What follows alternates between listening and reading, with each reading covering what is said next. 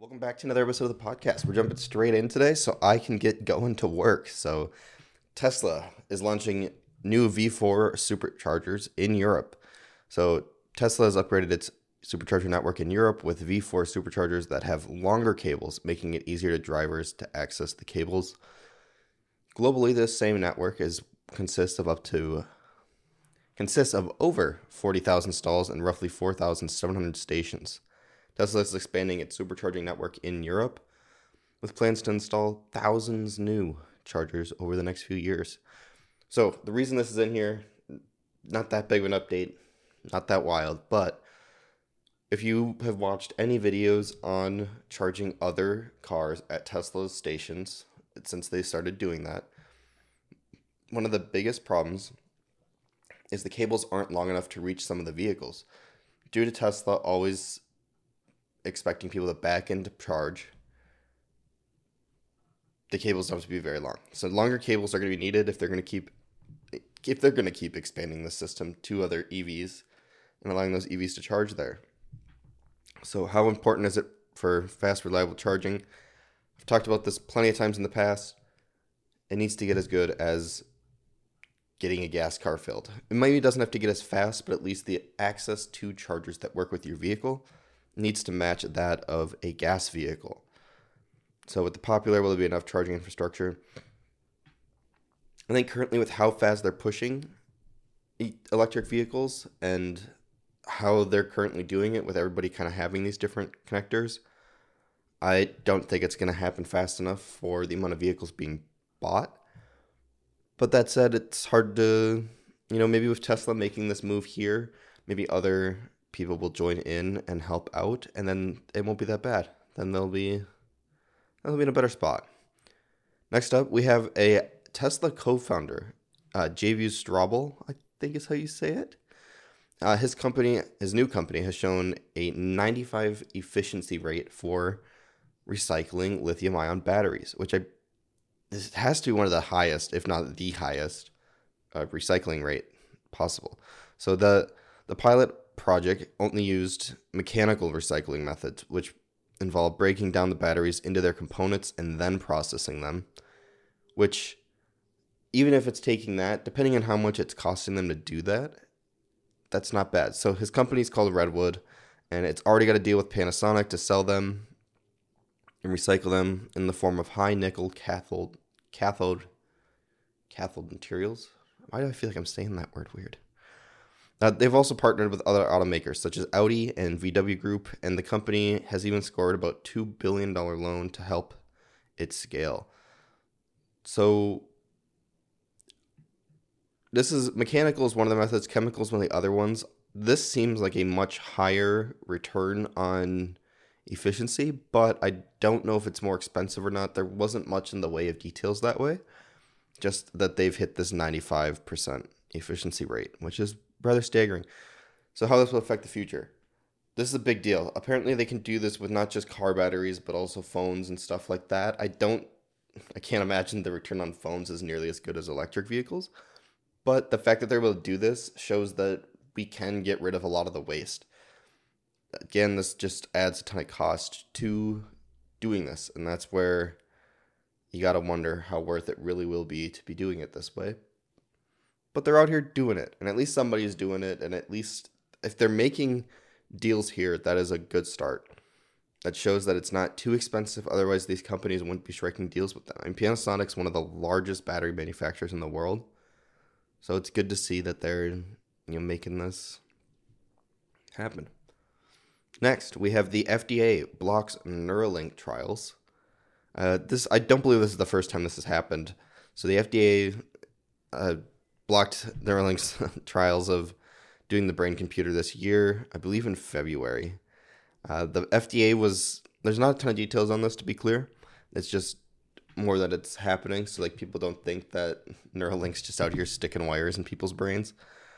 So the implant wires were a concern for them. The thinner the individual hairs could migrate to the brain and cause inflammation, rupturing blood vessels, and impairing brain function. So they were also concerned about the device overheating and whether it could be removed from people's brains without causing damage. The FDA is, basically concerned about the long-term effects of this technology, which it just hasn't been around long enough to really know.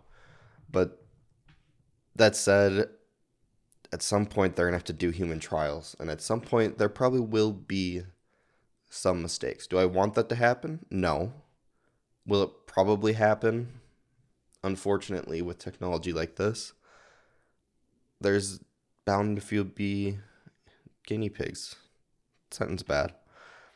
And the FDA was also concerned about the safety of the rechargeable lithium batteries that Neuralink has proposed for this device. The company basically said that they needed to do more testing to show unlikely to malfunction. So, yeah, what are some of the potential benefits of this technology? I think they've showed off a few of them. Allowing people to walk again is a big one. And just being able to connect opposite sides of the spinal cord if necessary. I know this is also technology that could lead to curing certain diseases, and that is awesome as well. It's a wait and see game to see what they're really capable of and how much we really understand about the brain. And until that happens, who really knows what's going to go down? So SpaceX has made its 101st straight landing without issue.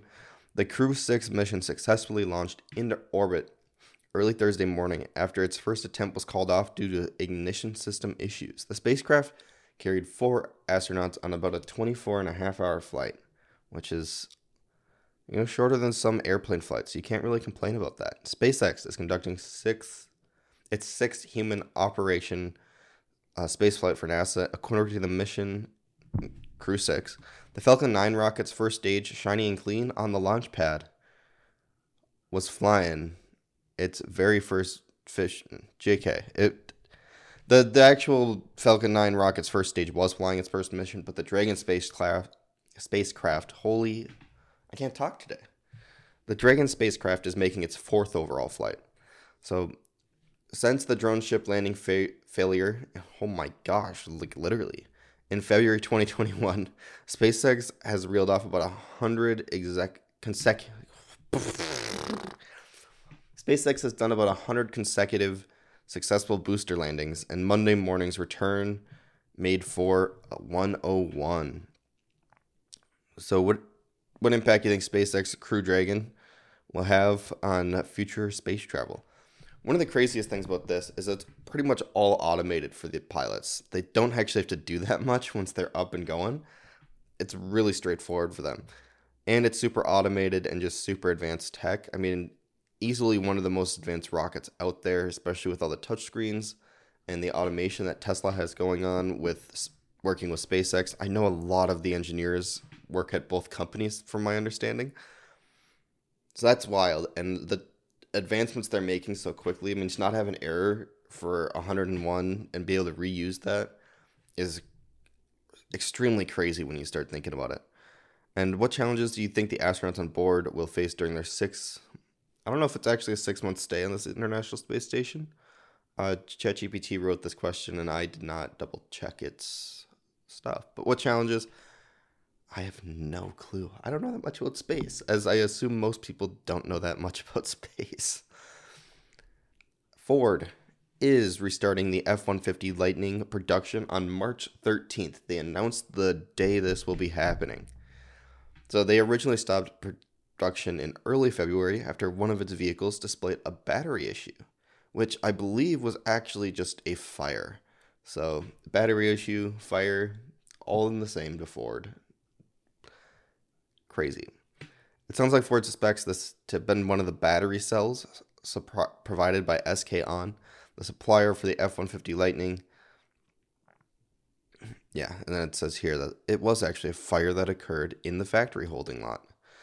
So Ford has invested heavily into this truck, clearly, and and the interesting thing here for me is that it's been on hold for such a while, and supposedly they have crazier demand than they thought they would, and they can't keep up. So how are they putting this thing on hold for several weeks and think they're going to be fine?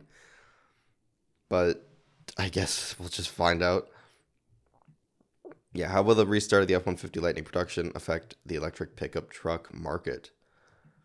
Probably not much, because if you can't keep up and you put something on pause, you're not keeping up. So it's just going to be longer till that thing's ready to go again. And yeah, I mean, it's one of the most popular electric pickup trucks. What challenges will Ford face for meeting the high demand? These discussion questions blow. But yeah, they're going to it's going to be hard to catch back up for one. And for two, I can't imagine that it'll be easy for Ford to go out of their way here. And, actually, hang on. Let me back up a second here.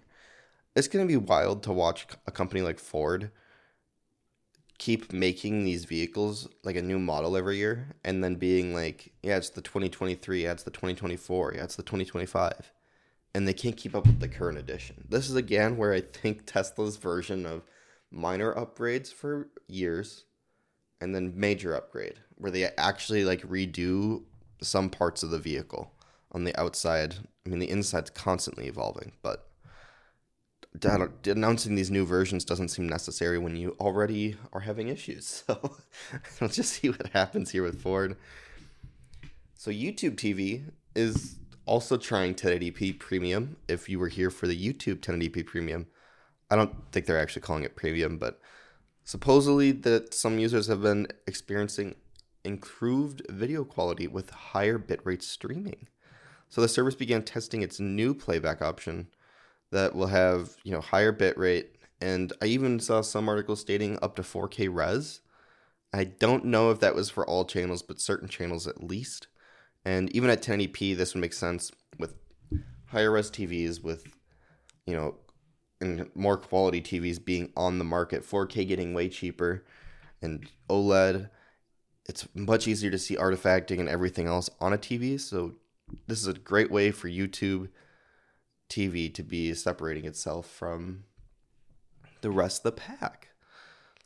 And yeah, it makes sense that they're testing this both on YouTube and YouTube TV. Why wouldn't they? They have a great video compression on YouTube. Why not also use that on YouTube TV? Because you can pretty much do the opposite with it if you really want to. So how important is video quality when you come to choosing a streaming service? And would you be willing to pay more for this?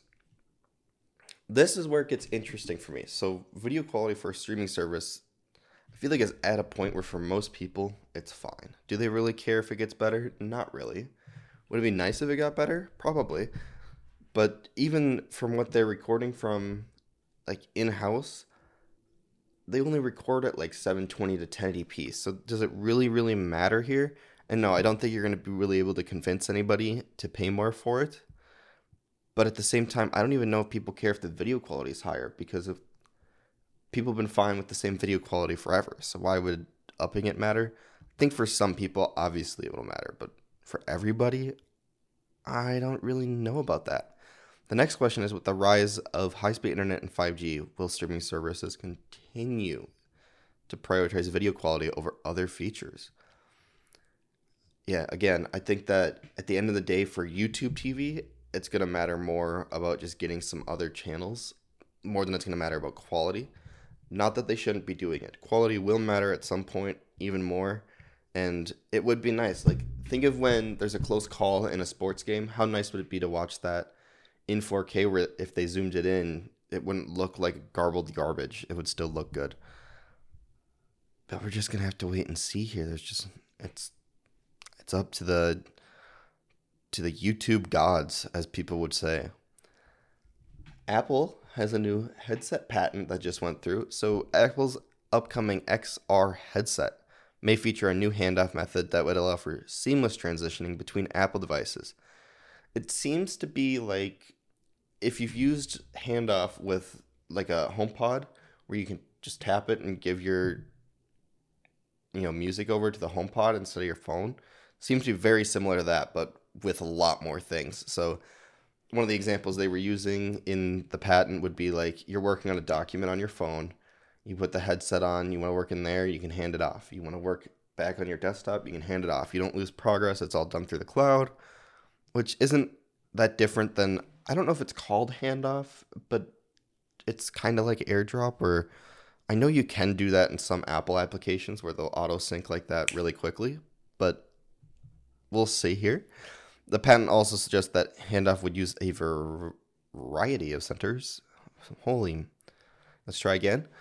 The patent also suggests that the headset would use a variety of sensors, such as a depth camera and an accelerometer, to track the position and movements in the real world. Not shocking. You need those to know what's going on.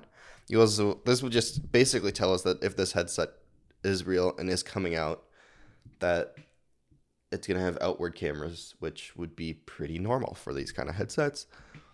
So it's rumored that this will actually be coming this year, possibly, after apparently years of delay. But again, all rumors, and who really knows? So how might this handoff method impact user experience? With a user experience like this, it seems like they're trying to use it more in an enterprise way than like a gaming way, which kind of seems like how Apple would go anyways, is try to advertise towards the commercial crowd, especially first off. But that also said, there could be great applications where if you have maybe an Apple One subscription and you're playing a game there, you can pass it off and play the VR version, or vice versa. I'm guessing. But this would be actually a cool feature. Say you're watching a movie and then someone comes in the room and you're like, oh, let's watch together. I don't know why you're watching on your headset, but in the like family room. But then you could pass it off to the Apple TV or something. I don't know. I could see use cases for it. When you're used to using a VR headset for gaming only, you don't see a feature like this being like super into it, but it would make sense that if they're going for more of an enterprise, I believe this is supposed to be like a VR and AR kind of component. So like say you're working on an engine and it's showing you the parts or what to do, and then you take your headset off and you're like trying to go through the manual on your phone and you want to be at the same spot you were, that kind of would make sense. So I could see it going that way. I could see them making it that way. And what other potential applications could this technology have beyond VR and AR? Like I said, this could come to all of their devices and be even more prevalent than just like handoff music to HomePod. Being able to just, say you kind of just push your phone at your laptop and all of a sudden whatever's on your phone screen pops up on the laptop. I could see use for that. Especially, AirDrop's great, but you have to like activate it and stuff. If you could just tap your devices together and it would do it, that could be pretty sweet technology to have in a device. So with that said, I think that's going to be it for today. Kind of a rapid fire episode because I have to get going, but an episode nonetheless. So hopefully you enjoyed that one, and I'll talk to you guys in the next one.